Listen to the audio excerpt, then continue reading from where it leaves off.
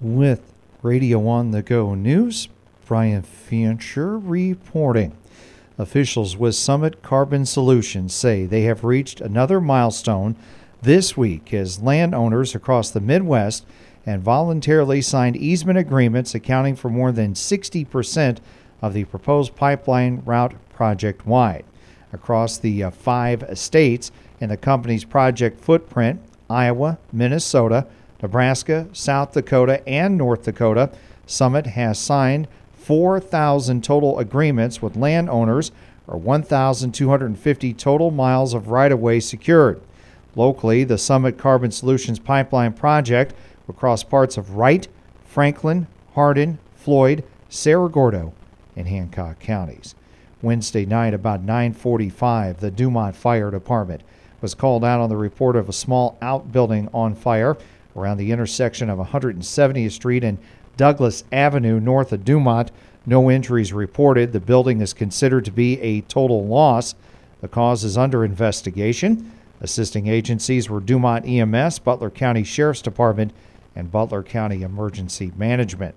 Last night, the Franklin County Sheriff's Department arrested 52-year-old Lee Quinones of Hampton on a Franklin County warrant for violation of a no-contact order.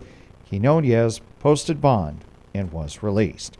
Yesterday morning, the Hardin County Sheriff's Department served a Franklin County warrant to 29-year-old Cody Greenewald of Alden for a probation violation from the original charge of third-degree criminal mischief.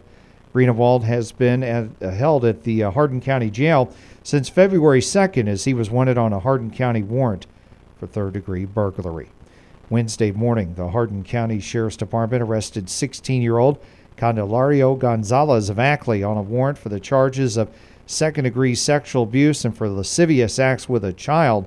In adult court, second-degree sexual abuse is a Class B felony punishable by up to 25 years in prison.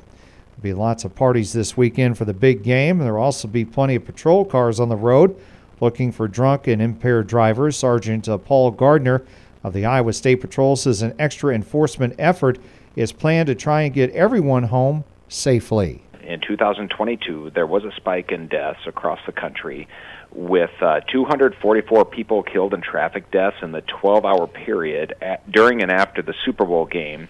He says a study of the similar period one weekend later showed 187 deaths. Gardner says the increase in Super Bowl Sunday deaths was also linked to drunk driving. 46% of those during the Super Bowl Sunday night who were killed in traffic crashes, 46% of those were contributed to alcohol.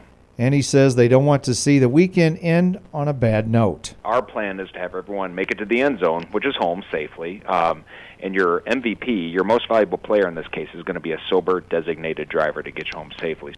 Gardner says if you are hosting a party, make sure all your guests have a way to get home if they have been drinking. This week, the Butler County Board of Supervisors discussed recommendations made by the County Compensation Board for the salaries of the elected officials for fiscal year 2024. The Comp Board recommended pay raises of between $1,650 and $12,500.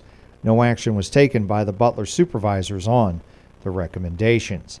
This week, the Clarksville City Council approved advertising for part-time seasonal maintenance for mowing, trimming, and general upkeep of city properties, including the cemeteries, park, and buyout properties. The Clarksville Council also discussed the city's maximum property tax levy with no action taken by the council.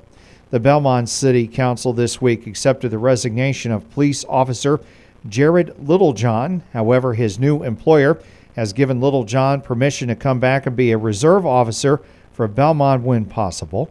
In other business, the Belmont Council approved a professional engineering services agreement with Aquatic Evaluation Service for the Memorial Swimming Pool.